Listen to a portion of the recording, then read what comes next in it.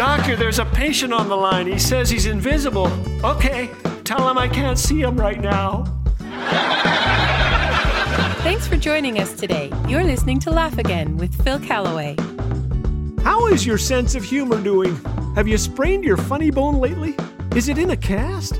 For me, a lack of joy can be triggered by any of 36 things. These include worry, anger, bitterness, criticism, a hangnail or paper cut, an itch between my third and fourth toes, particularly when I cannot undo my shoelaces fast enough, chronic hiccups, car trouble, bad weather, and probably more than anything else lately, focusing on all that's wrong about the times in which we live, which takes our focus off of living well in the times we're given.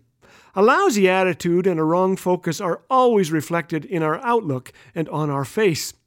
I once met a guy who prided himself on telling me how grumpy he was. He had been evicted from restaurants, taxis, movie theaters, a football game, even a hair salon. I won't tell you his name or even his initials, but he was impatient with lineups, bitter with friends, critical of everyone, and generally an embarrassment to be around.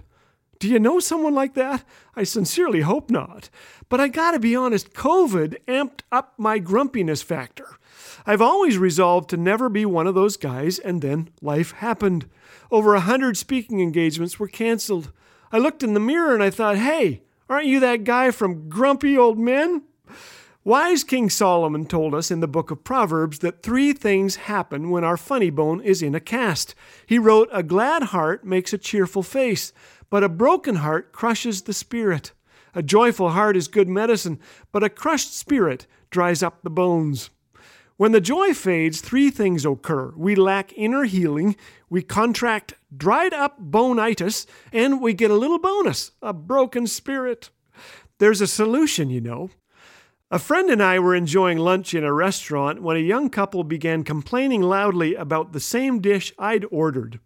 I said to my friend, I think it's impossible to live a cranky life when we do what my parents modeled for me, simply giving thanks to God when we sit down to eat. I am not legalistic or irritating about this, but it's a habit I've formed which leads to an attitude of gratitude that can't help but bring with it a cheerful heart. A healthy sense of humor comes to grateful people, and those who do these 3 things as well. Number 1, they laugh at themselves. They laugh at their inconsistencies, mistakes, embarrassing moments like the lady who jumped on the wrong husband's back in the mall. Laugh at yourself, go ahead. Number 2, they accept warranted criticism.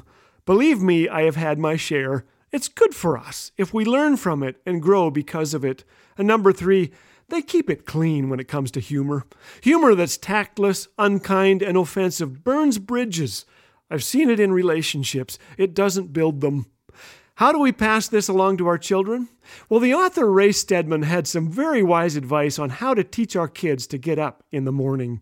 First, we stretch, he said. That gets the body going. Then, smile. That puts the soul in the right attitude so that we don't start the day grumbling. And then say, God loves me, because that sets the spirit right.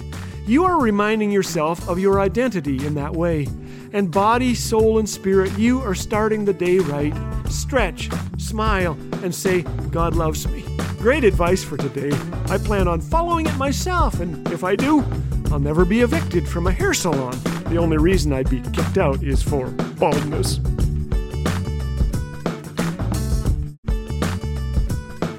Experience the clean family humor of Laugh Again with Phil Callaway 24/7 on Laugh Again TV.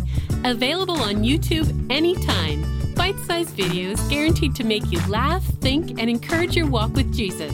Just search Laugh Again on YouTube. And did you know that your likes, comments, and subscribes help get these encouraging messages in front of more eyes?